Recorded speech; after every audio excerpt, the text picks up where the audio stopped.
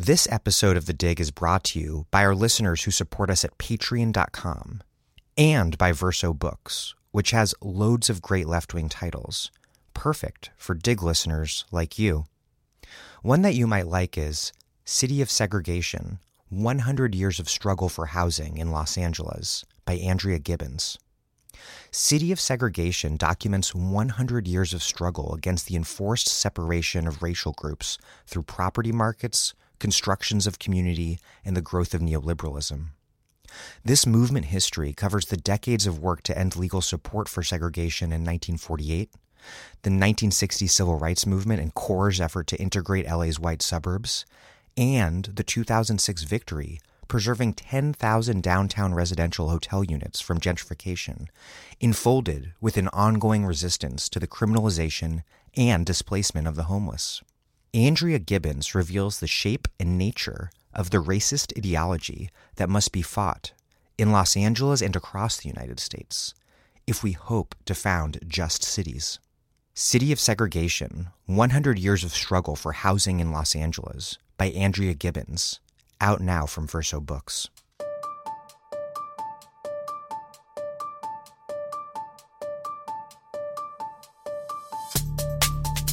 Welcome to The Dig, a podcast from Jacobin Magazine.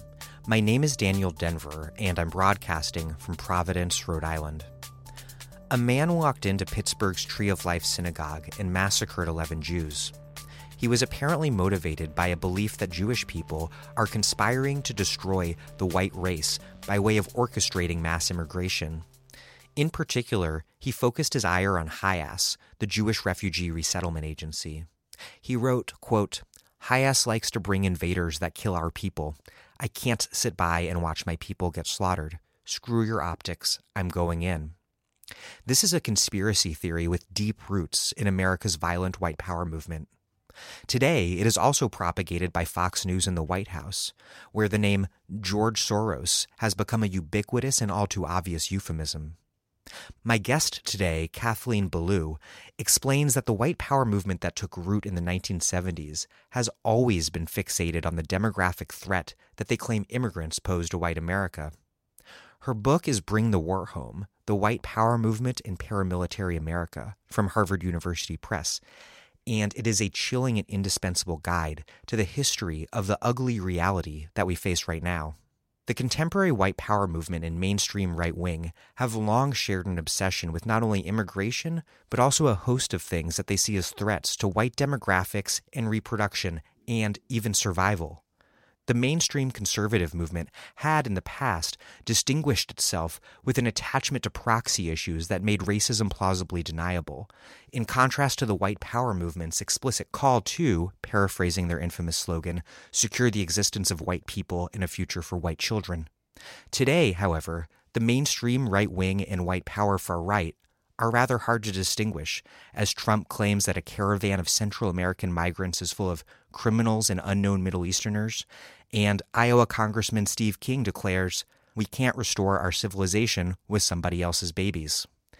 This hatred from the heights of power is an almost inevitable outcome of decades of mainstream conservative politics, and really, in many ways, liberal politics too, that primed voters for racist appeals.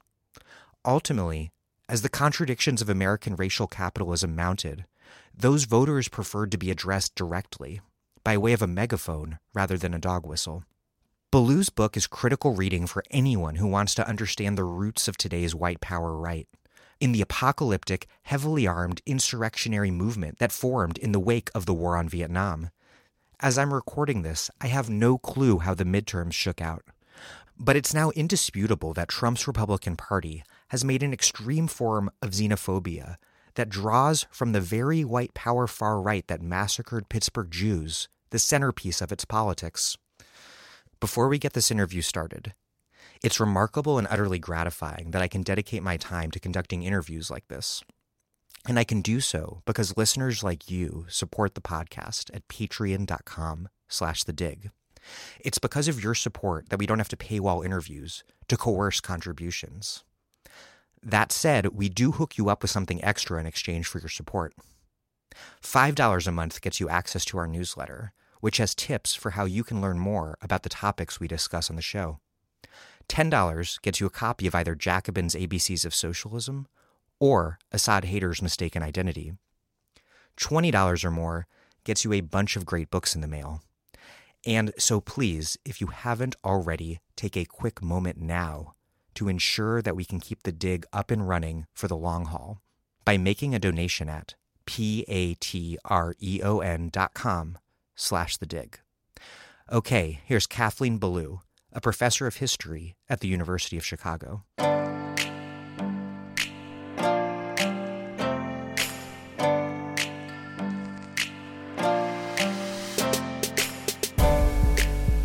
Kathleen Belew, welcome to The Dig. Thank you very much. I'm happy to be here.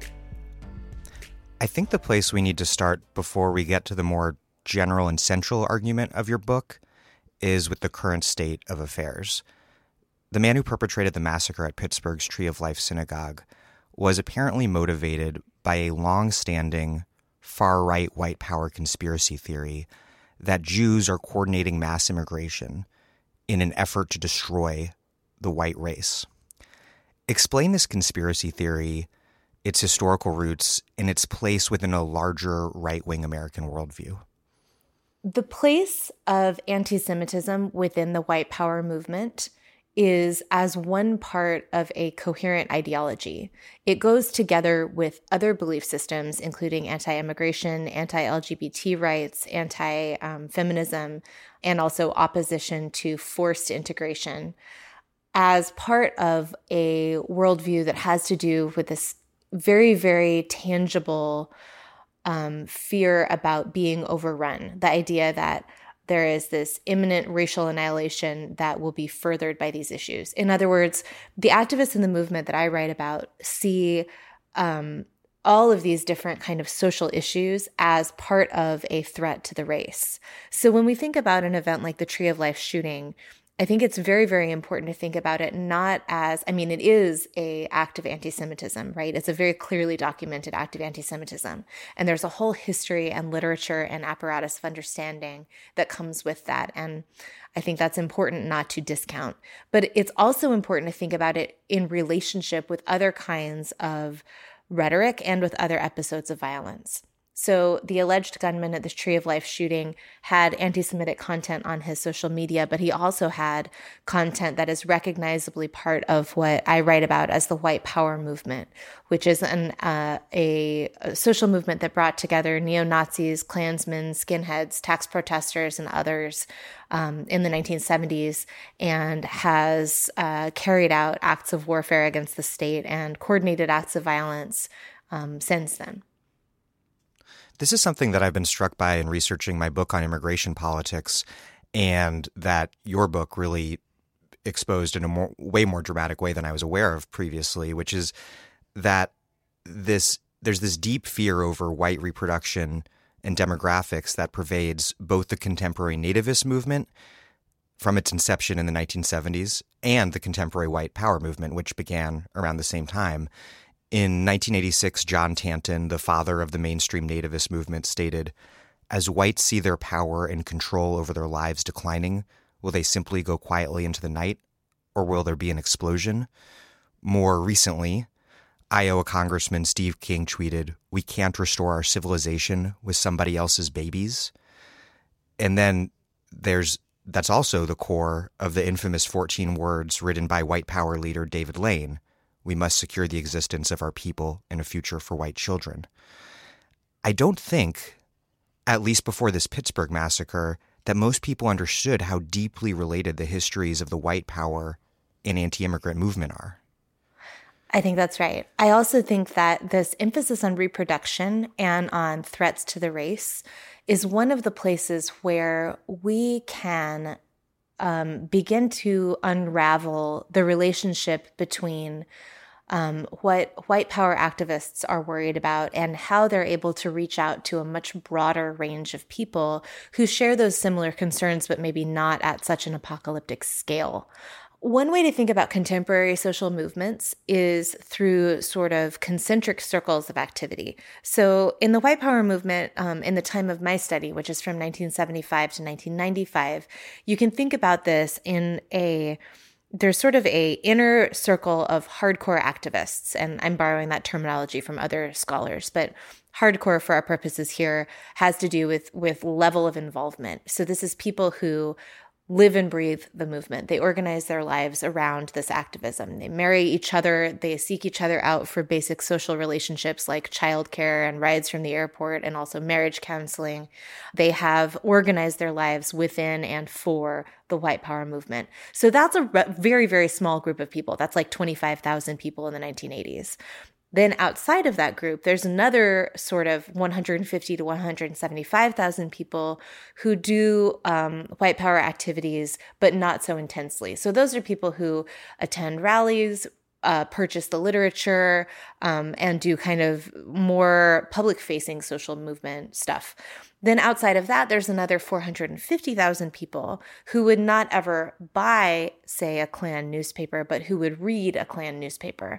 And then beyond that, we can imagine, this is where we don't have numbers, but we can imagine that there are sort of people who share those ideologies if they don't come from a Klan newspaper, but might agree with something that a friend says to them over dinner, right?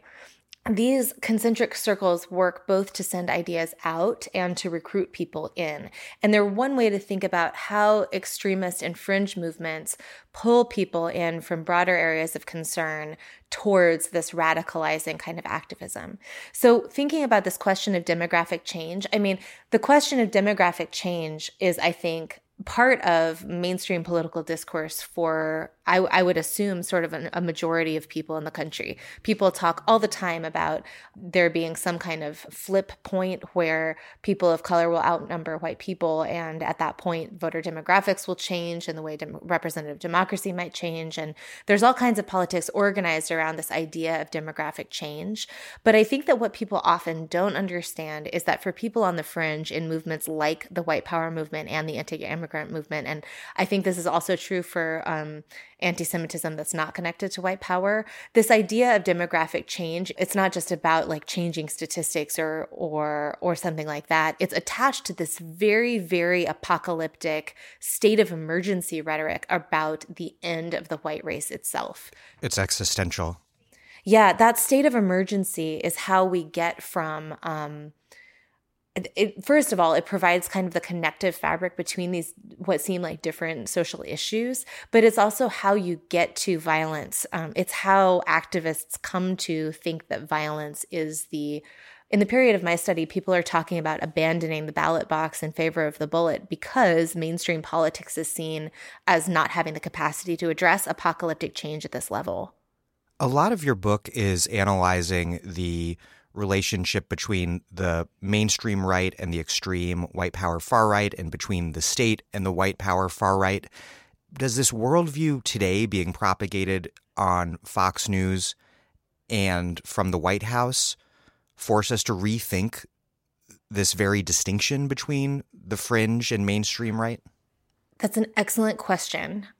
This is where I have to remind everyone and myself that I'm a historian, and the period of my study ends after the Oklahoma City bombing in 1995, partly for interpretive reasons, but also because there simply isn't an archive to draw the story forward and to really examine what I'm doing and bring the war home for the more recent period.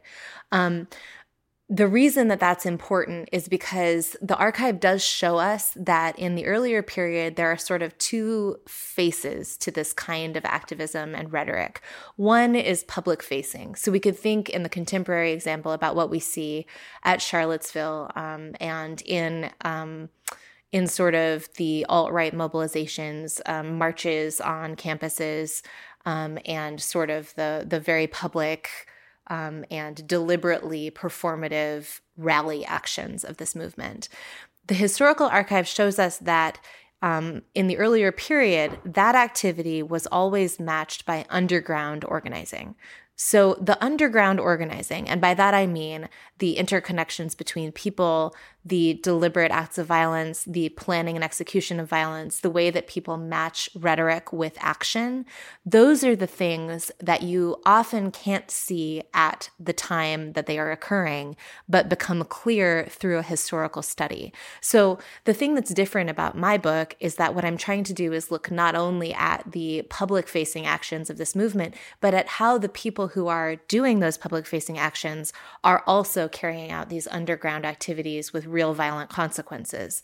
And that's how you begin to see how these acts link together. Unfortunately, that's the part that's very, very difficult to see as it happens. So we don't have a robust repository of things like FBI surveillance documents, intergroup communications, a record of social relationships and marriages that show how people are related to one another for the movement that is organizing right now. That's the first part of the answer. The second part of the answer, though, is that this sort of the sense that this movement is organizing at a time when the state might be sympathetic to some of what it wants to accomplish is not new. That seems new in our current moment. And I think there are things that are new about the level of the level of acceptance of this kind of rhetoric at the highest levels. But the last time that this movement turned violent was in 1983. That was the second term of the Reagan administration. That's not a time when the left was in control of the state. And in fact, that was a time when a lot of the anti-statism and some of the views held in common with the white power movement were in fact emanating from the White House itself. So the fact that they chose that movement to turn revolutionary, I think, is very material to thinking about what's happening today, because for them, it was the moderation of the Reagan administration and the fact that it wasn't going far enough that made people really feel like war on the state was their only path forward. So while people on the left might sort of think that some amount of wink and nod toward this movement, or even some rhetorical embrace of some of its ideas, might pacify this kind of activism, I think the archive shows us that, in fact, the opposite is true. Yeah, that's a really powerful thing. I think that you show time and again in your book the way that the far-right white power movement, the state, and mainstream politics all feed off of each other. And just to talk a little bit more about the immigration story you tell, Louis Beam, one of the central characters in your book, launches a Klan border watch in 1977. So this is one of the first things that the new white power movement does. And at the time, David Duke said, when our government officials refuse to enforce the laws of the country, we will enforce them ourselves. And this, I think, really importantly, is the very same sort of rhetoric that not long after animated Prop 187, the anti-immigrant referendum in California. And then after that, the Minuteman Vigilante Border Patrol movement.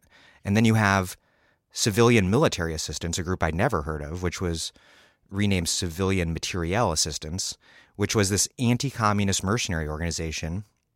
And they actually mounted an armed foray that went 2.5 miles into Mexico in 1986 at a moment when immigration was at the center of U.S. politics. And on the U.S. side, they set booby traps for migrants, shot at migrants, and stopped and detained 16 at gunpoint.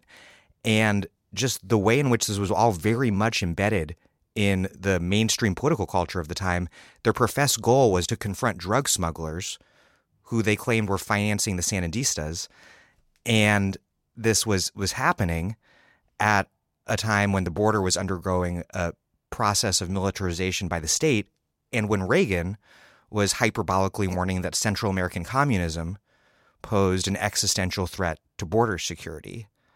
So it seems like this is a recurrent theme throughout your book, is the way these things interact. Yes, and the CMA is a particularly interesting example of this because CMA is also one of the organizations that was hired by the CIA itself to resupply the Contras in the fight against the Sandinistas in Nicaragua. So it's an example of a direct overlap between kind of the white power border patrol actions as as both performance and as real violence against people attempting to cross, and the state actions that are attempting to do the same thing. Going back to your earlier question, though, it's also significant that that's all happening in the early 1980s at the same moment that, even as Reagan is extending this rhetoric against communism and warning about the dangers of flooding communists over the southern border, he's also passing IRCA, the Immigration Reform and Control Act, that extends amnesty to a whole bunch of people. And to the white power movement, that looks like a betrayal, right? So there's the sense that even when the state is very extreme in its rhetoric against people crossing over the border, that is still not enough for a lot of people who really have this sense of apocalyptic racial annihilation. Going back to the earlier example of the Klan Border Watch, Klan Border Patrol. Yeah, the patrols implemented by Louis Beam in 1977 are formalizing and extending an action that also was even present a few years earlier in Southern California under people like David Duke and Tom Metzger. And as you say, this is a very, that action was reported in newspapers as far away as Nicaragua. So this was not just sort of empty showmanship. This actually had the real effect of intimidating people. The other thing that is worth thinking about in the CMA incident, as you say, is that when these sort of militant vigilante groups are doing the work of Border Patrol, I think there are real questions about who holds them accountable for illegal activity. So in the CMA event, they did cross into sovereign territory of Mexico, and they did illegally detain people for, I think it was 90 minutes, held at stress positions and at gunpoint. So these are very, very violent actions that often aren't prosecuted fully. And that has remarkable echoes later on in American history as well, because it's sometime in the 2000s that a man in Maricopa County, Arizona, a vigilante holds up a bunch of suspected undocumented immigrants at gunpoint, and Joe Arpaio, the sheriff of Maricopa County, is not yet this anti-immigrant hero that he becomes, and arrests the guy. And there's a public backlash, and it's that public backlash against Arpaio making that arrest that makes him adopt anti-immigrant politics as the center of his political identity. The historical archive of kind of longer Klan activism also helps us understand how this works. The Klan uses a opportunistic model of recruitment that allows people to kind of go in and read the prevailing winds of hate in a community and figure out how to use that for action and recruitment. So looking at the Klan in the 1920s is the clearest way to think about this in some ways, I think. And the Klan in the 20s is, for those who might not be familiar, the largest surge of the Klan. It's up to, I think, 4 million. And it's very, very sort of mainstream in that moment. It stands for nationalism and 100% Americanism. And there's these famous photographs of Klansmen marching in robes and hoods on the National Mall, but with their faces uncovered. Like, it's a patriotic, quote unquote, exercise of what the Klan is. So, but it also is the time period that's the best studied by historians, and it gives us kind of the best perspective for thinking about how people use local sentiment. So the Klan is, as you know, and I think most people will know, is anti-Semitic and anti-Black, right? And it's that everywhere. But it's also anti-immigrant in the Northeast, where there's a lot of immigrants. And it's anti-labor in the Northwest, where there's a lot of unionization. It's anti-Catholic in Indiana, where there's a lot of anti-Catholic concerns. And on the border, surprising, I think, nobody at this point, it's also very anti-Mexican. And in fact, in the 20s, the Klan is involved in Border Patrol actions and other sort of state enforcement activities, as well as lynching and other activities that are vigilante exercises of that same kind of violence.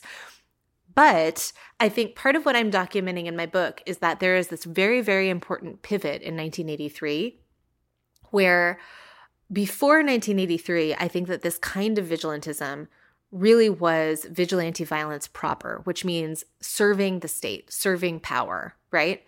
After 1983, the white power movement is not anymore interested in propping up the state. It is attempting race war. It is attempting an overthrow of the federal government and or attempting the creation of a white separatist homeland. After that pivot, I don't think we can read the sort of militia activities that purport to be about simply enforcing the border laws that are already in place as a exercise of support of the government. I think that at the heart of all of this ideology, there really is a revolutionary and extreme vision of overthrow and establishment of a new racial nation. That's why I argue for not using the term white nationalism for what this is. Because I think when you say white nationalism, people think of sort of an overexertion of patriotism or something. The nation envisioned by these activists is not the United States. The nation envisioned is a racial nation that has overthrown the United States. So when we think about these sort of connective tissues between anti-immigration, white power, and anti-Semitism, I think white power is the thread of this that is really opposed to the exercise of state rule. I want to talk more about the pivot to revolutionary violence a little later, but first I want to ask you a follow-up on that point you were making about the opportunism of white power. And one really powerful example of that, also related to immigration, that you detail extensively in the book, takes place in the Gulf of Mexico town of Seadrift, Texas, where the arrival of 100 Vietnamese refugees leads to this really violent conflict in the late 70s and early 80s. Vietnamese had moved there in large numbers because they knew how to fish, but local fishermen saw them as an economic threat, but also a threat in other ways, even though these refugees were refugees because they were U.S. allies during the war. They were painted as this communist Viet Cong menace. And there was violence. There were boats and a mobile home firebombed. Vietnamese shrimpers were beaten. White power activists saw an opportunity here to enlist ordinary white people into their movement. Can you explain what happened there and how the Klan drew from and shaped this backlash, one that I think is little remembered today, against the relocation of Southeast Asian refugees after the war? I think you're right that it's little remembered. I think there was sort of a segment of the public that was resentful about Vietnamese refugee resettlement in the late 1970s. And I think that increased as the populations of refugees grew and as the rhetoric around it shifted. So what I look at is the resettlement of these refugees who relocated to the Gulf of Texas because it had a climate and an economy that was familiar to them. A lot of people had fished for shrimp and crab in Vietnam and were able to continue that as their major industry in the United States. So the refugees who had been resettled by, say, church organizations to other areas of the country located together into the Texas coast. And this was a major demographic change for the community. Many of the refugees spoke only Vietnamese and had cultural practices that were really dramatically different.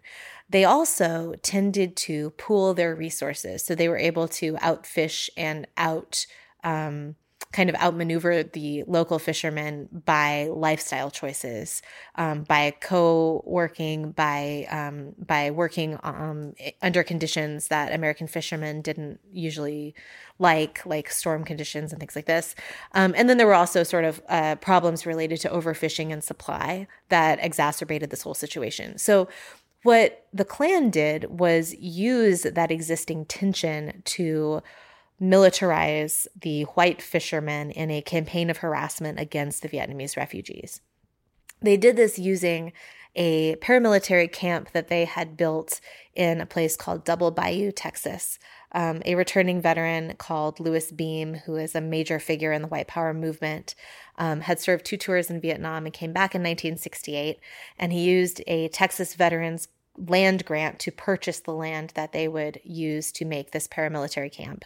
And it replicated boot camp for the Vietnam War and also training within the Vietnam War, and worked to train white fishermen and Klansmen and to outfit them with military-grade weapons and materiel.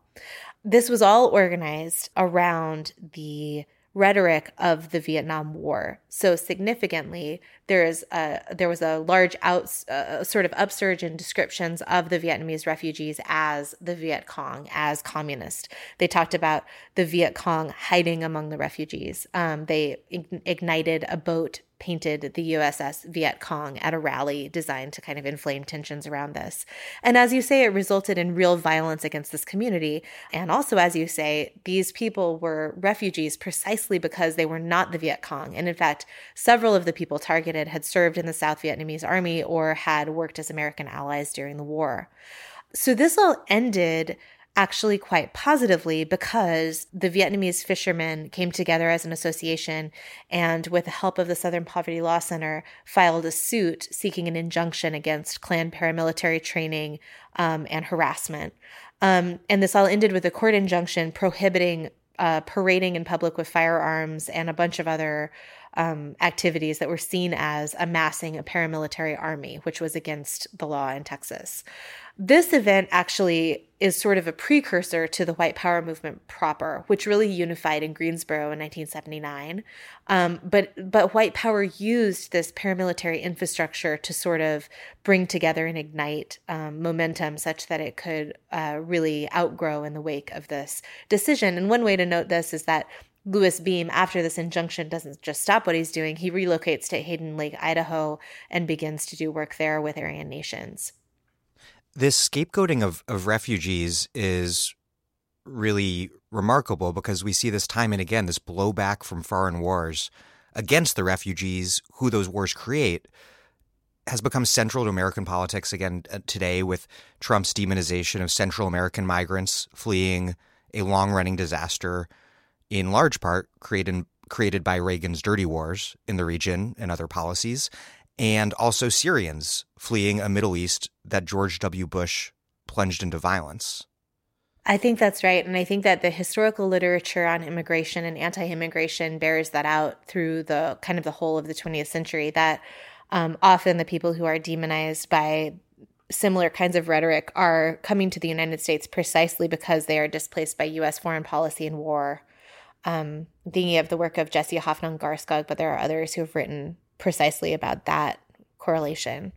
You write that the central fear of the white power movement of the 70s and 80s was that a so-called Zionist-occupied government would, quote, eradicate the white population through interference with the birth of white children, through interracial marriage, rape, birth control, abortion, and immigration. And the flip side of this threat posed by non-white reproduction, immigration, and miscegenation for the white power movement is the centrality of white women bearing white children. And this has extraordinarily deep roots, going back, of course, to a black man having sex with a white woman being a foundational prohibition underlying slavery. But you write that after the Supreme Court's 1967 decision in Loving v. Virginia, which ruled anti-miscegenation laws unconstitutional, that the popular white American concern with white women's sexuality, reproduction, and motherhood continued under less explicit guises. The difference with the white power movement, you write, is that, quote, social issues with implicit relationships to white women's bodies in mainstream society were made emphatically explicit. Can you explain the relationship between mainstream conservative politics around white womanhood and the family and those of the white power right, how they developed in tandem over time? So one of the interesting things about Loving versus Virginia is that the polling done around that decision shows that not only did people seem to really change their minds about their willingness to support interracial relationships, but that they seem to have also disavowed that they previously disagreed with them. So the polls done at the time that Loving versus Virginia is decided show that people oppose interracial marriage. But afterward, they respond to public opinion polls saying that they are okay with interracial marriage and also that they had never opposed it to begin with.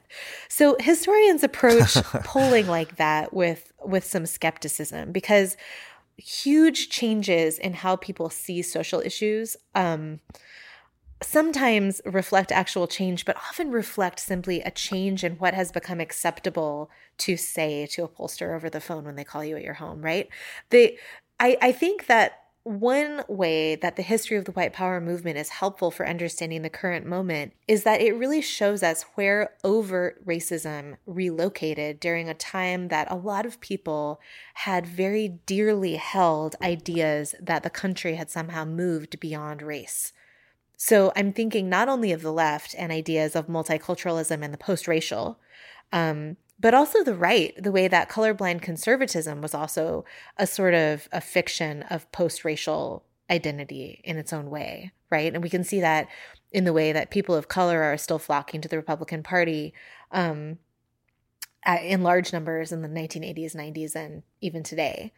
I think that looking at... To the Democratic Party? No, to the Republican Party. People of color? Sure. Yeah. I think there's new historical work showing that people of color are very important parts of the Republican Party from Reagan forward and even before that. This is a new area of historical scholarship, but I think it's becoming very, very important. I think that white women's bodies are one way to think about how race has worked through American history, because in order to propagate a white race, you have to produce white babies, right? So the laws around interracial marriage have always been the strictest when they are applied to white women and to white women's behavior. White men were not subject to such scrutiny, often because the interracial relationships of white men could be seen either as part of a sort of system of violence that worked to keep people in line, or as directly profiting them as under slavery, right? Like producing further profit. White women having interracial relationships and interracial children were sort of seen as tantamount to racial annihilation in the doctrines of white supremacy. And I'll just large parenthetical note there that that is an argument that is sort of ideological, and actually the real occurrence of interracial relationships, even under slavery and Jim Crow, seems to be much more pervasive than people often think in the new historical scholarship. But I think in the white power movement, you get the sort of distilled essence of a lot of what's happening in the Cold War more broadly, and certainly in various regional arguments around white women's reproductive behavior, which is that the function of white women to bear and raise white children is somehow directly tied to citizenship, and that opposing things like birth control or abortion are implicitly in the mainstream, but explicitly in the white power movement, tied to this project of white women in the home producing and raising white children. Now, for the movement that I'm writing about, this is an urgent question, right? This is about the annihilation of the race if they don't produce white children. And they write things like, there'll be a photograph of a beautiful white woman with an infant, and the caption will say something like, if this woman doesn't produce at least 3 white babies, she is speeding her race along the path to extinction, right? It's not just like you're not being a good woman, it's you are speeding your race along the path to extinction. Now, the idea of childlessness as being associated with not being a good woman is all through mainstream political and cultural materials. I mean, not only in the Cold War, but right up to the present. Like there are rhetorics around pregnancy and motherhood that are still with us today that have those connotations.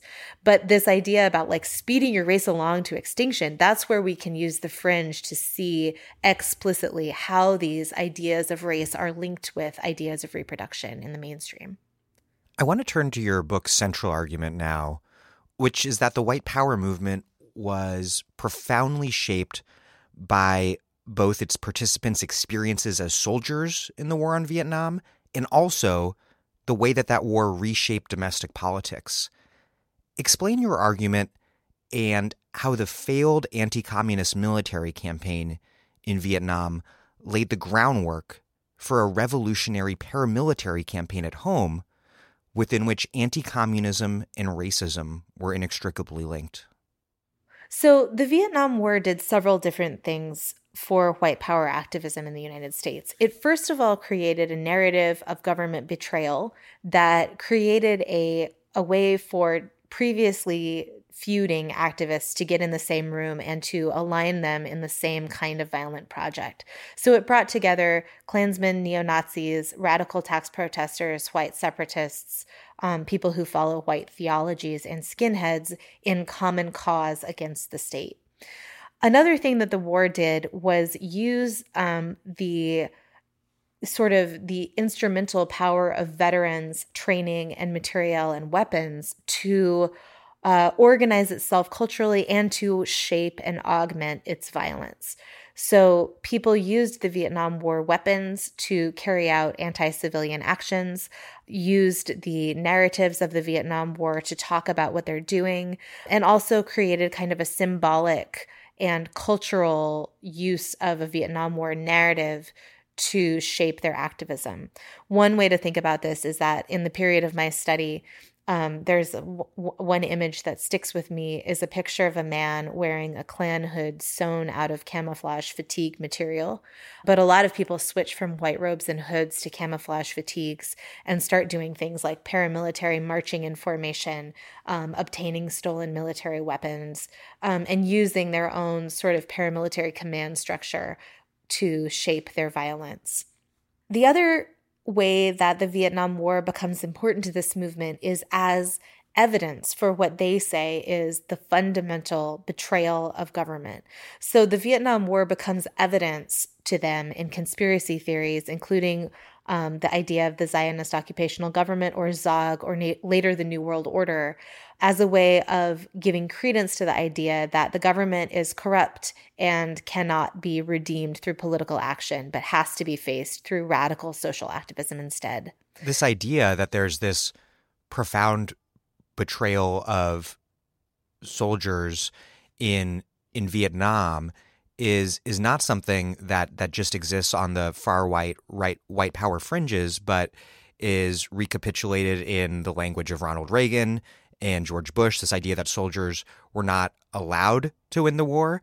And then also through the now ubiquitous presence of POW MIA flags on basically like every government building in this country, which is founded in the conspiracy theory that the U.S. has secretly left POWs overseas. So there, the white power movement is again using the strategy of sort of tacking to the prevailing winds, using a narrative of the Vietnam War that is incredibly persuasive to a whole lot of people. And the narrative that people like Louis Beam tell about the Vietnam War, about veterans being wronged, about betrayal by the state, about corruption, about POWs, this entire line of argument is not unique to the white power movement, and in fact is the prevailing narrative trope that still is used it's in every Vietnam War movie that you see, right? It's the prevailing way of organizing a Vietnam War memoir. Historians have argued that it is a distinct narrative form that takes hold after the war in the 1980s and works to create a certain kind of politics around representation of the war itself. So the white power movement there is using that kind of narration of the war for its own ends. It's also capitalizing on a larger current in the 1980s of just paramilitary cultural form, right? So historians have talked about how in the 1980s, paramilitarism itself is sort of a cultural groundswell. And we can think about paintball courses, paramilitary magazines, war movies. There's a whole nexus of paramilitary activities in the 80s that are cultural and not sort of actualized. So what white power is doing is using both of those threads to create this very real and violent activism that has a real body count. One of your book's most important insights here, I think, is its exposure of the deep relationship between state violence and right-wing violence, and between state ideology and right-wing ideology. You write, quote, "The story of white power as a social movement exposes something broader about the enduring impact of state violence in America. It reveals one catastrophic ricochet of the Vietnam War in the form of its paramilitary aftermath. It also reveals something important about war itself. War is not neatly contained in the space and time legitimated by the state.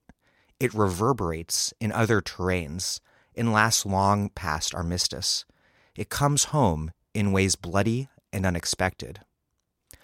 What was it about this particular war that shaped the particular sort of white power paramilitarism that took root in its wake? I came to this project because I wanted to write something about truth and reconciliation and the way that the United States has and has not come to grips with its legacy of racial violence and racial terror. That led me to the Truth and Reconciliation Commission that concluded in 2005 in Greensboro, North Carolina, where the community was really seeking to better understand an event in 1979 where Klansmen and neo-Nazis had opened fire on a leftist demonstration and killed 5 people, and subsequent trials had not returned any convictions of the gunmen, even though they were captured on videotape. One of the interesting things that people said in this TRC, people who were perpetrators and also people who were just affiliated with the Klan and Nazi groups that were there, is along the lines of, I killed communists in Vietnam. Why wouldn't I kill communists in the United States? Now, that idea represents a profound collapse of meaning in several different directions. It mixes up home front and battle. It mixes up wartime and peacetime, and also mixes up different kinds of communist enemies. People abroad, people in the United States, people of different race. It struck me as such a profound way of thinking about the impact of warfare. And then when I got into the historical archive, it turns out that surges in Klan activity correlate more consistently with the aftermath of warfare than they do with any other factor, more consistently than poverty or anti-immigration or economic up and down swings or other factors that historians have used to explain why the Klan should mobilize at a particular time. Now, setting aside the fact that there are real differences between those waves of Klan activity, there's literature that bears out that there are just moments of increased violence after warfare throughout the long 20th century. And it's not so simple as veterans coming home, because the people who are carrying out these upsurges of violence are of all ages and all genders. So it's not just that people come home from war and keep going, like Rambo, although I think we do see some examples of that in the archive. I think it's that there is a real relationship between state-mandated violence of warfare and the ricochets on the home front afterward.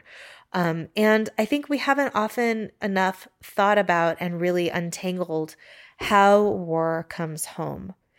Now, when we're thinking about Vietnam, there are some really escalated ways that this becomes an urgent question. One of them is simply the technology of killing is so much better in the late 20th century that an act of violence carried out with a military-grade weapon from the Vietnam era will simply kill more people than an act of violence carried out with a military-grade weapon from, say, 1920. The other thing about the Vietnam War is that there is a sort of apparatus of rhetoric and training around Vietnam that encourages dehumanization, both along the lines of sort of ideas of indistinguishable enemies and civilians, and along the lines of racial dehumanization and sort of the way that people in training for the Vietnam War are encouraged to think about killing as part of a body count or a extinguishing vermin and other kinds of doctrines that have to do with dehumanization in order to augment body count. All of that shows up in the sort of white power approach to killing after the Vietnam War. And then another way of thinking about this also has to do with the post-Vietnam War technologies that allow organization of asymmetrical combat. And this one is trickier because people in the white power movement will tell you that their turn to cell-style terrorism has absolutely nothing to do with Maoism and isn't derived from communist tactics and absolutely is not from the left. But they say they're taking it from the U.S. Army. I think the historical record bears out that this is a complicated relationship in which the left and the right are taking strategies from one another across these years. And certainly the military is also honing strategies of asymmetric warfare, both with and against communist inflected movements around the world. That is a longer literature that I'm happy to talk about further if you'd like.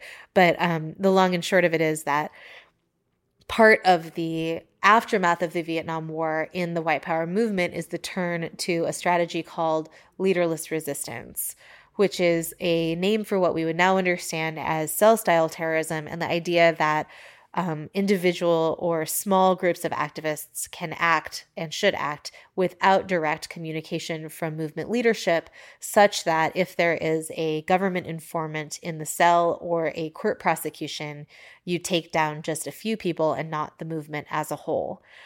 They talk about this very directly as being part of a strategy of asymmetric warfare against the state, and as sort of a way of using this idea of government betrayal to activate people in cells in violent action. Your book really shows in a lot of detail the sort of ordinary, everyday existence of hardcore white power activists. And one thing I wanted to ask you about that is about religion, which was so important for many in the movement, particularly the Christian identity sect.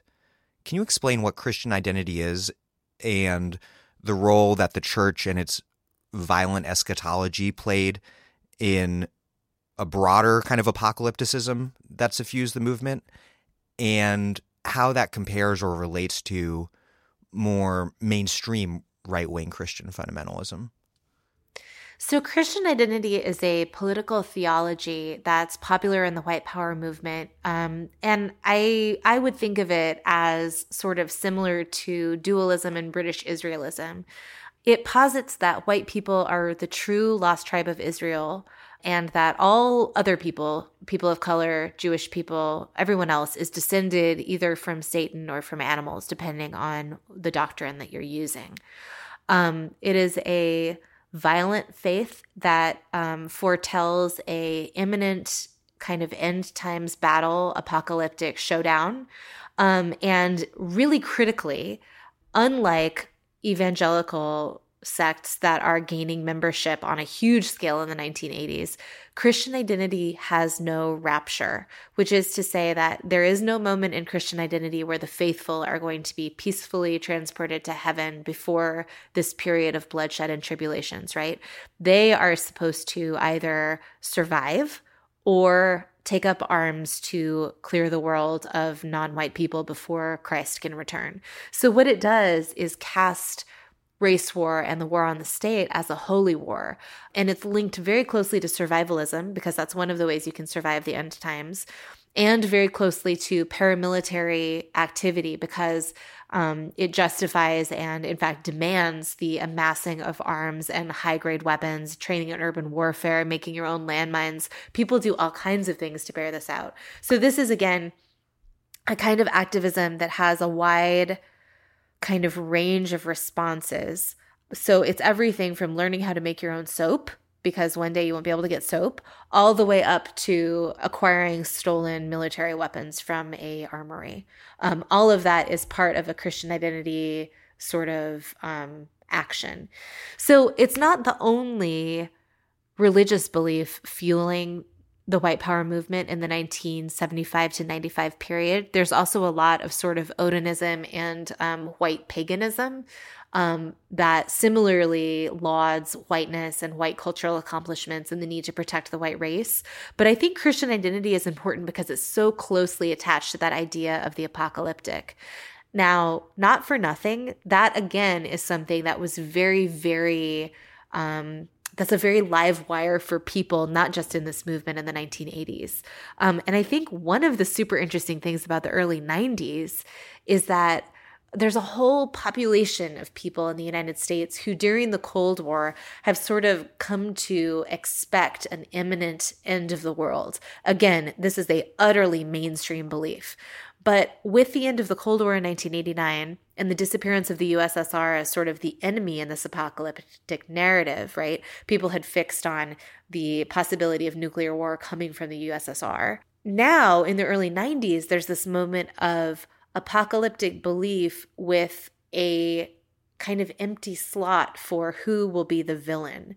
And I think that's one place where people are able to really recruit into the white power movement, because there's this idea that, I don't know, it's sort of like an apocalyptic belief in search of an enemy. And one enemy that can fit into that spot is the state. I want to talk about the moment that the state becomes identified as clearly that enemy that fits in that slot of that you just mentioned.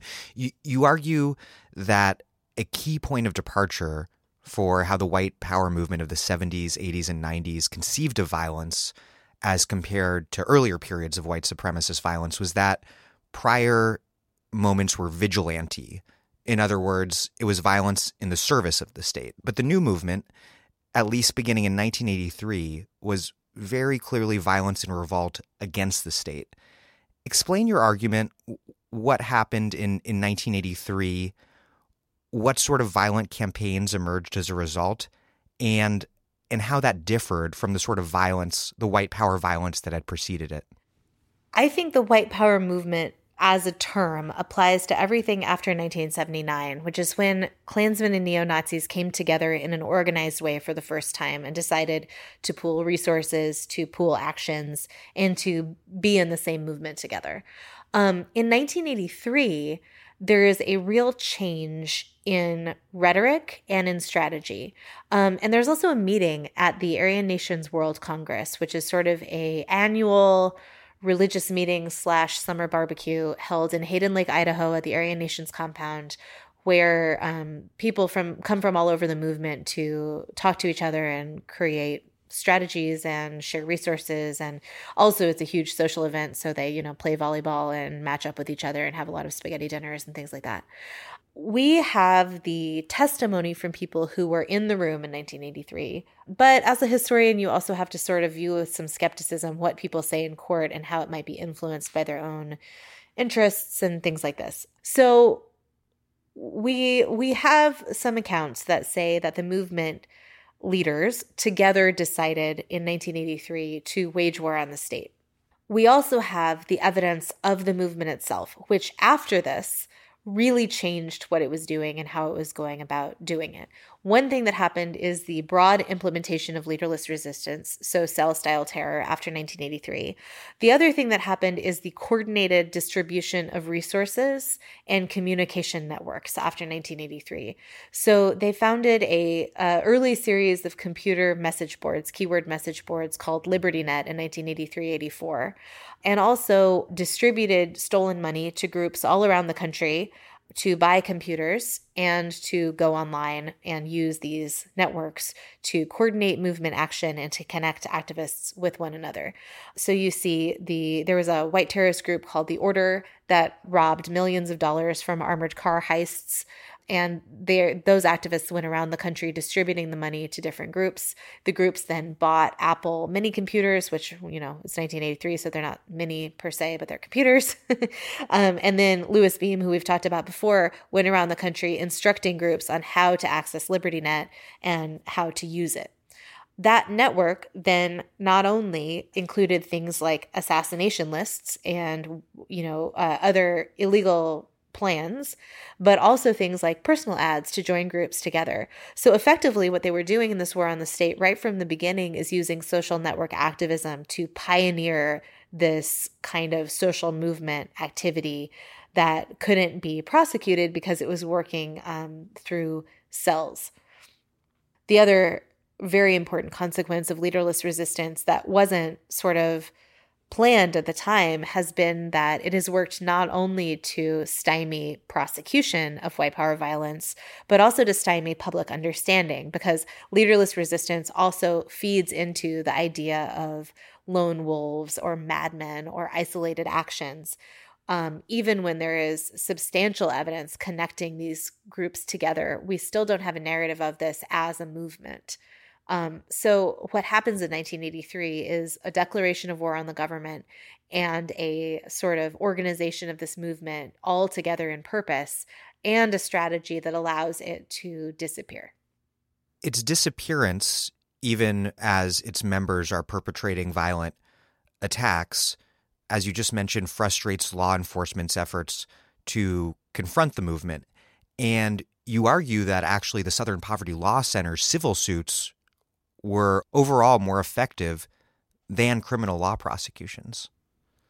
The interesting thing about civil suits in the historical examples is just that they seem to have a much wider array of strategies that can be employed to sort of disrupt this kind of activism.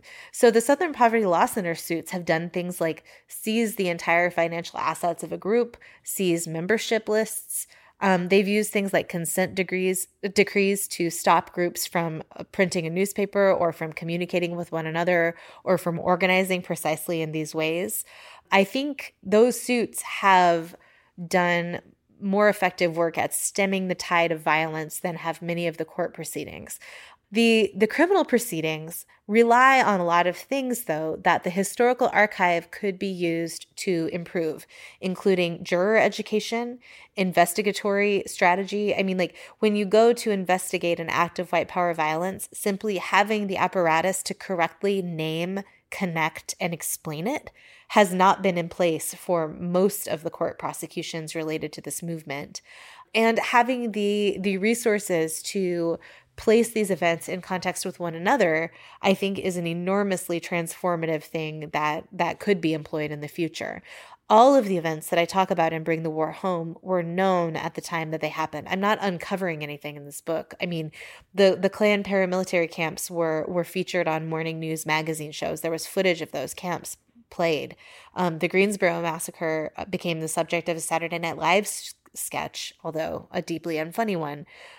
Most of these events were talked about on the front pages of newspapers, but somehow we have ended up with a narrative about this violence that is disconnected, that has to do with lone wolves and single actors and madness, instead of social movement and organized political ideology and a relationship with history.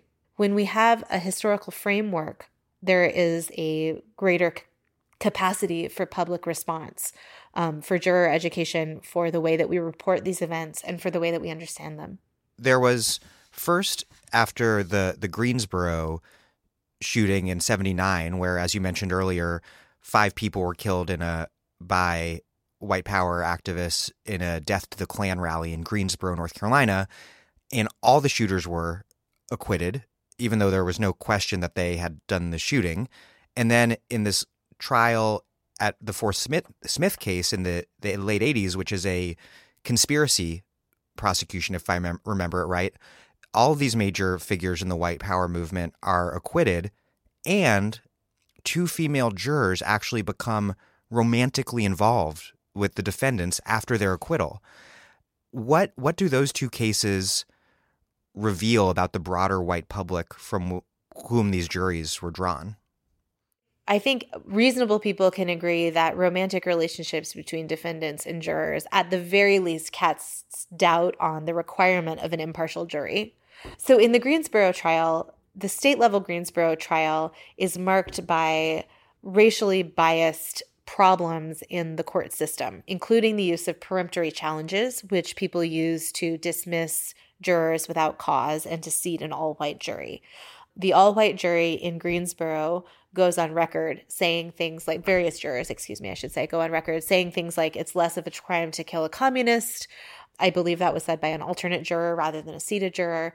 People talk about the Klan as a patriotic organization and sort of bear out the idea that in the Greensboro altercation, there are 2, I guess it's sort of an early example of like the good people on both sides kind of rhetoric. The Klan is seen as patriotic boys defending the local status quo, whereas the communists are seen as dangerous, radical outsiders. And that's not just in the jury. That's also in the people prosecuting the case, in the local media. It goes on and on like this. The federal trial for Greensboro is a problem of jury instruction, sort of, and also a problem in the way that the violence is framed. So that trial is to see if the gunman denied the leftist protesters their rights by killing them.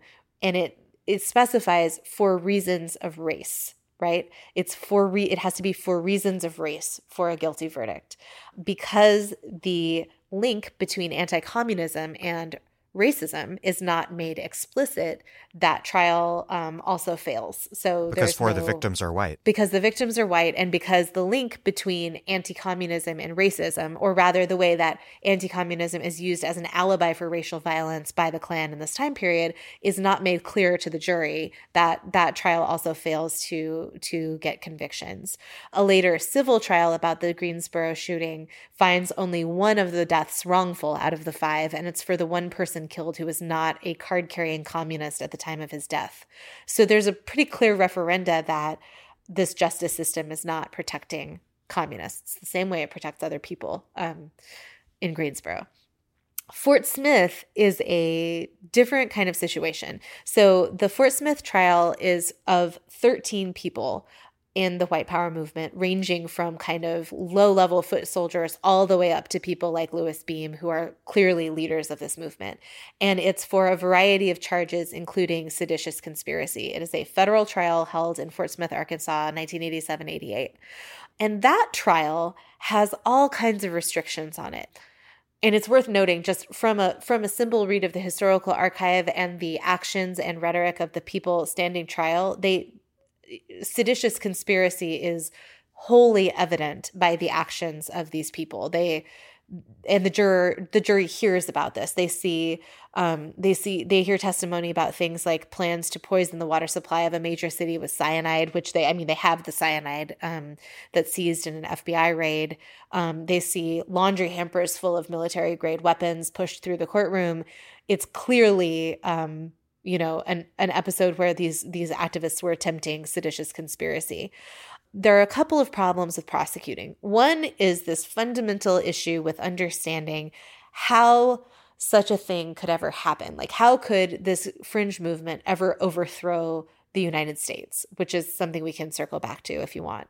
The other thing has to do, again, with the parameters of the trial and with the selection of the jury. All jurors who have even heard of the white power movement activities in this region are excluded from the pool. And it's worth noting that there was a huge high-profile FBI bust of a separatist compound very near to Fort Smith just 2 years earlier. Effectively, anyone who consumed any media in the Fort Smith area would have heard of this bust. So they excluded a ton of jurors for that reason who would have otherwise been included. They also included one juror who stated after the trial that he or she believed that the Bible mandated racial separatism, which is actually a common belief in that region at the time. And then, as you say, the romantic relationships between jurors and defendants. All of these things sort of cast doubt on the efficacy of the trial. That bigger question about how could they possibly do it becomes an issue in the sedition trial, because the realism of could these people ever hope to overwhelm the United States becomes one of the sort of lines of argumentation in the trial. And many of the defendants also give testimony along the lines of they served their country in Vietnam. How could they now be seditious conspirators against it? Louis Beam makes that argument at length in his own defense. The historical record shows that many people, not many people, but in multiple cases, we have examples of people who do exactly that, who serve their country in warfare and then attempt to overthrow it in the aftermath. I mean, Timothy McVeigh will prove to be another one of those examples in the 1995 bombing of Oklahoma City. And in fact, I mean, they're like, how could we do this in their defense? But they have the movement has a central text laying out precisely how they plan to do it. And it's a novel called The Turner Diaries, which is not only provides white power activists with a worldview, but also a program for violent racist revolution and genocide. And in particular, it inspired the white power underground criminal and paramilitary organization, the Order. Can you say a little bit about the role of that text? The Turner Diaries is bigger than just a novel that inspires the movement. It's a cultural touchstone that brings together a whole bunch of people, and it becomes a sort of manual of operations, both for the rhetoric that binds the movement together and for the material actions that it takes. So things like the Oklahoma City bombing are drawing directly on the Turner Diaries. And indeed, Timothy McVeigh distributed and sold the Turner Diaries at gun shows. The Turner Diaries also just shows up all over the place in this movement as a recruitment mechanism and as a sort of set of organizing ideologies. So they kept a stack of 20 to 30 copies of the book at the bunkhouse where they trained members of the order. It shows up as a freely distributed in North Carolina to members of the White Patriot Party. It shows up in mercenary bookshops in Southern Africa.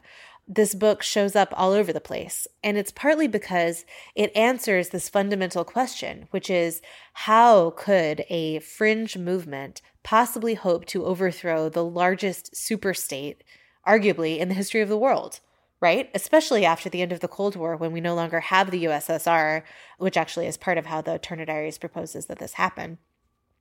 But how could, as I think in the Turner Diaries, they put it like this, how could a gnat hope to assassinate an elephant, right? It's sort of the ultimate example of asymmetrical warfare from where these activists are sitting. So the Turner Diaries works to fill this in and lays out a way that this could theoretically happen. The Turner Diaries purports to be, the form of it is sort of a dystopian novel that is a recovered, quote unquote, diary of one person in the white war on the government that is found after this person's death in a suicide bombing at the end. Oh, sorry. Spoiler alerts for the Turner Diaries. Found in the end of, after he has flown a nuclear warhead into the Pentagon and brought about the successful, takedown of the United States. It's set in a future world where there is a deeply anti-Semitic depiction of sort of a Zionist occupational government that has taken over the United States government and also world government structures. And what they lay out is sort of an asymmetrical guerrilla war that uses acts of violence to gradually awaken the white people and bring more and more of them into this project. And then eventually they seize enough nuclear weapons that they are able to provoke a Soviet counterattack and therefore win. They overthrow the United States and then carry out a program of genocide and chemical weapons and biological weapons that annihilate first all people of color in the United States and then all people of color in the world. So it's an outline for how to achieve an all-white world. I'm Naomi Klein. You're listening to The Dig, as well you should be, and you can support them on patreon.com. This episode of The Dig is brought to you by our supporters on Patreon and by University of California Press, which has loads of great titles, perfect for Dig listeners like you. One that you might like is They Said No to Nixon, Republicans Who Stood Up to the President's Abuses of Power, by Michael Koncewitz.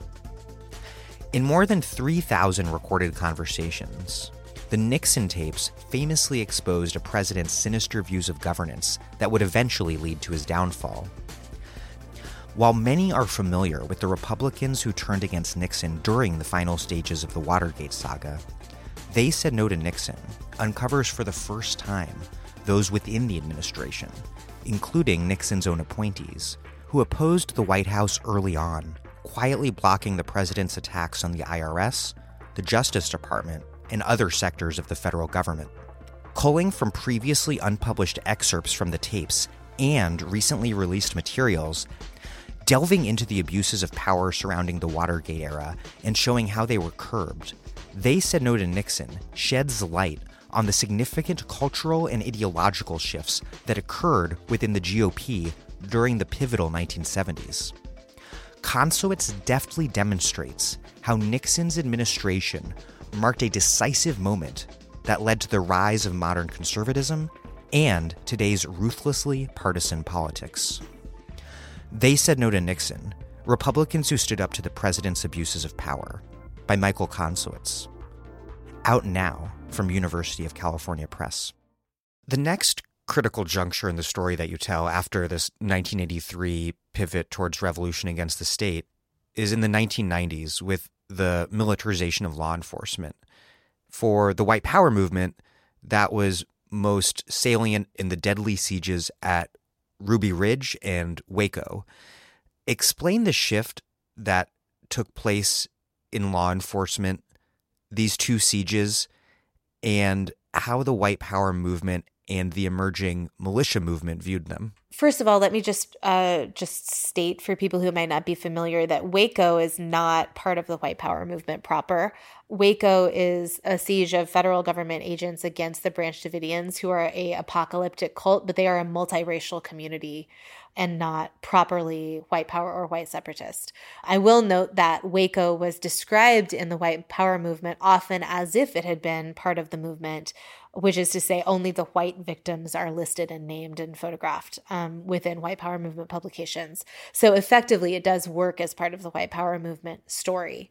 So significantly, Ruby Ridge and Waco in the early 1990s become important to the white power movement and also to a whole bunch of other people in the American mainstream because they are really visible and highly discussed examples of the militarization of American police forces and their use on civilians. Now, it is worth noting that American police forces had been using militarized violence against American civilians long before these events, but these are the first sort of major moments where they're using them against white families on television. I think a lot of tactics that are part of the story of paramilitary policing are used and indeed perfected in urban communities of color long before these events take place. Which is an incredible irony here, that the racism that pervaded American politics and the criminal justice system in the post-civil rights era is precisely what helps create the paramilitarized police forces that ultimately become demonized by the racist white power movement. That's right. I think Ruby Ridge is the best way to understand this as kind of an iconic clash between two strands of paramilitary culture. One being the white power movement that has operationalized around the paramilitary structures and weapons of the Vietnam War and has declared war on the state. And the other being paramilitary policing, which has turned towards the exact same set of strategies, weapons, training, procedures, etc. And for me, the evocative image of the Ruby Ridge standoff is a moment when, it's a white separatist family on top of a mountain. They're trying to arrest the father, Randy Weaver, for possession of a sawed-off shotgun, and they end up exercising paramilitary policing against this family and killing the mother and one of the children in the process. So it becomes a huge martyrdom story for the white power movement and a recruiting story for the white power movement. But for me, the iconic moment is at one point a group of skinheads is trying to resupply the Weavers with weapons and is driving up to the cabin to give them more weapons. And the skinheads are apprehended by the Bureau of Alcohol, Tobacco, and Firearms. And one of the skinheads is being arrested by one of the ATF agents and is on the ground, and the agent is kneeling on his back. And in this photograph, both of them are wearing the same camo fatigue uniforms. So there's a way that these two arcs of paramilitary culture are really clashing together, but deriving from the same set of kind of cultural and historical factors. And it's like a second blowback in the way that Vietnam was an initial ricochet. The paramilitarization of domestic policing ricochets back once again to the white power movement. Yes, and there's a long history there for people who are interested about how paramilitary policing itself is formed through counterinsurgency warfare and strategies used particularly by the Green Berets in Vietnam. But that too is a circulation of the Vietnam War home again. Let's finish by talking about the 90s. Amidst Ruby Ridge and Waco, this militia movement emerges, and conventionally it's described as something that's distinct from the white power movement of the 80s. But your argument is that it is very much a continuation of it. Explain your argument and why the white power movement underwent this metamorphosis.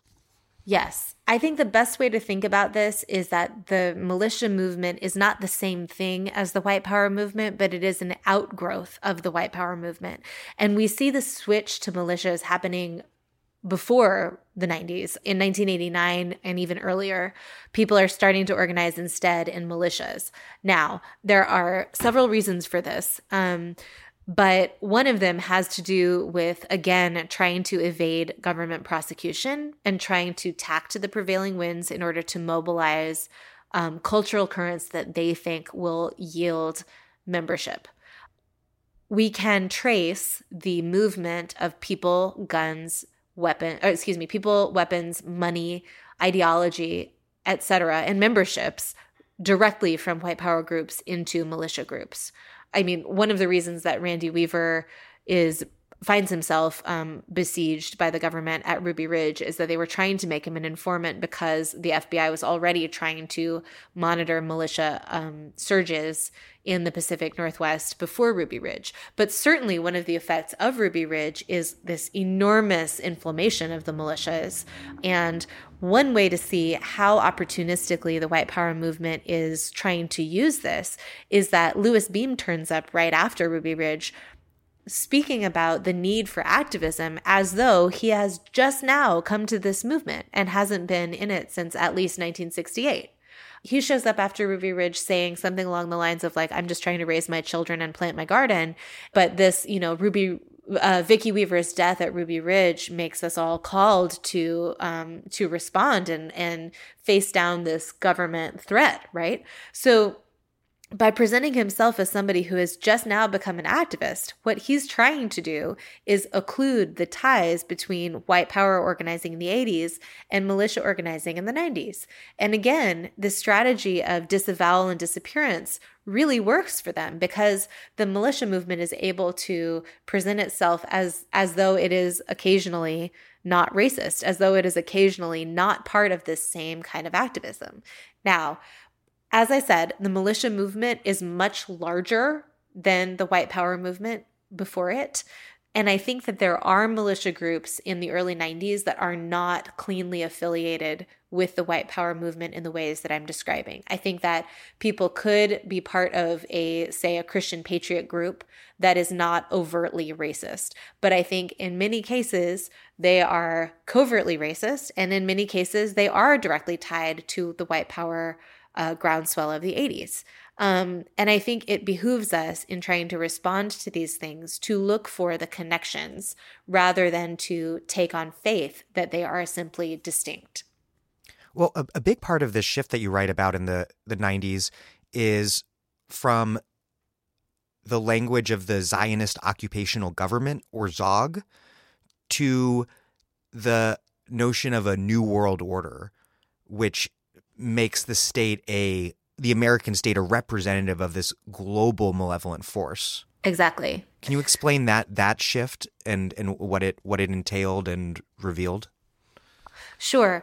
Well, I would say too that, the Zionist occupational government idea also is a globalist idea. It's also, it's growing out of a longer rhetoric through the 20th century that is distrustful of the UN and distrustful of internationalism and distrustful of kind of like world diplomacy.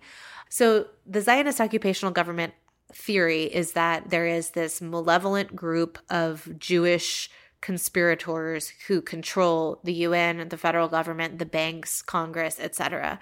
The idea is that the higher up you go, the more corrupt it is. The lower down you go, the less corrupt it is. So there are a lot of groups in the 80s that hold ideas like you can, we'll obey the law, but only insofar as it is from the local sheriff down, and no law from above that in the hierarchy can be trusted and things like that.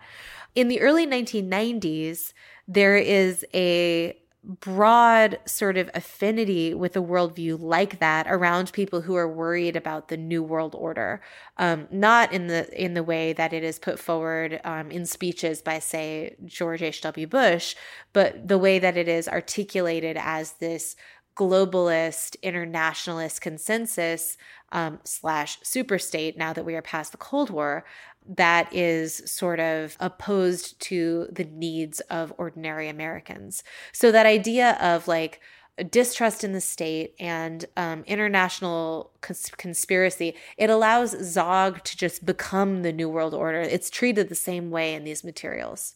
And George H.W. Bush, when he's rallying the country for the Gulf War, invokes the New World Order of kind of based on American unilateralism after the fall of the Soviet Union as the thing that's going to replace the Cold War bipolar world. And he's describes it as a good thing, but the far right sees him as basically admitting to taking part in this sinister plan. I think some of them see it as a code word and some of them see him as a dupe.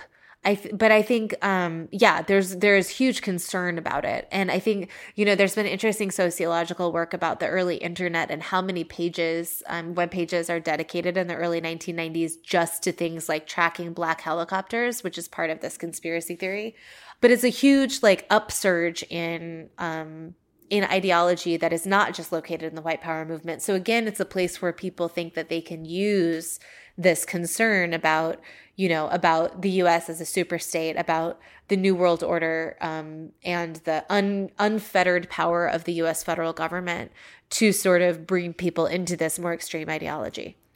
And again, like so many things that you're describing in your book, the New World Order, which has its center of gravity on the extremist far right, also has a lot of resonance in the broader right wing. Pat Buchanan, in a 1993 Washington Post column against NAFTA, wrote, quote, "Already this spirit of America first has forced both parties to address illegal immigration, to back off the New World Order, to cut foreign aid, to get out of Somalia, to stay out of Bosnia and Haiti, and to deep six the notion of a new world army, with U.S. troops permanently consigned to His Excellency Boutros Boutros-Ghali." Wow, that's a good piece. One way to think about how a fringe movement can impact the mainstream is to look exactly at Pat Buchanan and the way that many of the presidential platform elements brought up by David Duke make their way into the Buchanan platform, and then many of the Buchanan platform things make their way into the George H.W. Bush platform, right? There's this slide from extreme to mainstream that people like sociologist Sarah Diamond have documented as really impacting the way that mainstream politics works in the 90s. It really does come into the way that people think about things. The end of your story is with the most lethal outcome of the militia-centered white power movement, which is the bombing of the Federal Building in Oklahoma City, which killed 168 people. It was directly carried out by Timothy McVeigh, a Gulf War veteran with deep ties to the white power movement, but the attack was rarely attributed to white power politics. Why? This is really something that has struck me as one of the greatest sort of interpretive failures around this history, because we have in Oklahoma City the largest deliberate mass casualty event on American soil between Pearl Harbor and 9/11, and hardly ever a narrative about what it was or what it meant, which seems to me one of the most basic functions of history. The extent to which Timothy McVeigh was a white power activist and operating in the strategies laid out by the earlier movement is, to me, unassailable from the historical archive. And we could talk about the evidence for this in depth. I dedicate a whole chapter of the book to it. But in short, the Murrah Building is a target that was of interest to this movement for a full decade before McVeigh's action. He used the Turner Diaries as part of the grounding for the event. He once lived with an activist who was so familiar with the Murrah Building he could sketch it from memory. And McVeigh spent his life before the bombing traveling and contacting different people in this movement and sort of situating this act as an act of leaderless resistance, which is exactly what this movement said it was going to do from 1983 forward. I think that the failure in understanding comes in large part from a institutional policy implemented after the sedition trial and after the PR disasters that were also, of course, tragedies at Ruby Ridge and Waco, in which the FBI said that they were going to prosecute only individual acts related to white power violence and not look at ties to the broader movement. Now, that meant that from the beginning, the Oklahoma City bombing investigation was limited really to looking at McVeigh and perhaps a few co-conspirators. And because he was acting as a soldier of leaderless resistance and would not talk about his network of people and ideologies, which is, again, exactly what they told us they were going to do, it was never investigated as part of a social movement. So in the aftermath of the bombing, the narrative around it has also been around sort of McVeigh, the problem of McVeigh, this veteran, this clean-cut guy who carried out this horrible thing. People look for clues in his personality and in his past about why this person would do this action, instead of looking for what could this action have meant within this political ideology? What could it have meant within this social movement? What did it mean to other people, right? The historical archive actually shows us a whole lot about how we can better understand this and about how we can think about this as a coordinated social movement with a coherent political ideology. When there is a ideology and a history to these acts of violence, we have a whole set of tools for understanding them and for learning how to better respond. And we see that very much today. There was just a New York Times Magazine story explicating just this, which is that while Islamist terrorism is read through the framework of ideology, white power terrorism is read through individual idiosyncrasies and psychologized. And, you can see it everywhere, from media representation to political discourse, all the way up through the way that prosecutions work. But it's everything from, it seems to me that I see a lot of newspaper articles that say something like ISIS-affiliated terrorism, which seems to evacuate even the responsibility for figuring out if people are affiliated with ISIS or not, right? But with white gunmen, we always see psychologizing perspectives, the phrase lone wolf violence, and thinking about actions of violence as the acts of madmen, right? Which excavates responsibility both by the perpetrator and to the larger social movement and to the state, insofar as we can think about things like the ricochet of warfare. So, very last question. Your book ends with the Oklahoma City bombing. Where did the movement go next, and how does the history, the story you tell, help us make sense of the far right today that has become so powerful online, in the streets, and in many, many ways very brazenly in the White House and on Fox News? I think that we have a few examples in very recent history, and I'm thinking here of the shootings carried out by Dylann Roof and allegedly by Robert Bowers, where we see radicalized white power activism continuing to impact our current moment. I think that the history indicates that we have not seen a decisive stop to any of this activity, and that we're dealing with a movement that, as I said, has been using social networking and online activism effectively since 1984. So decades before people had heard of Facebook, these people were pioneering these kinds of radicalizing activism and other social structures on message boards and online.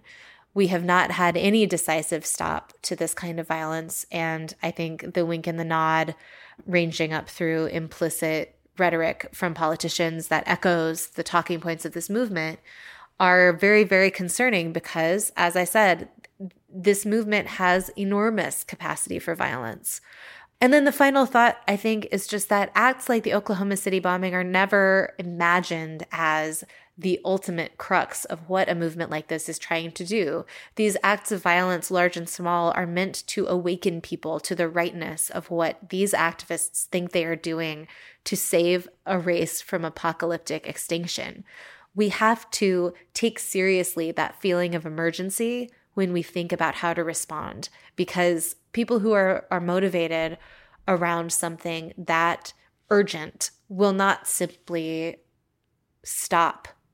Kathleen Belew, thank you very much. Thank you.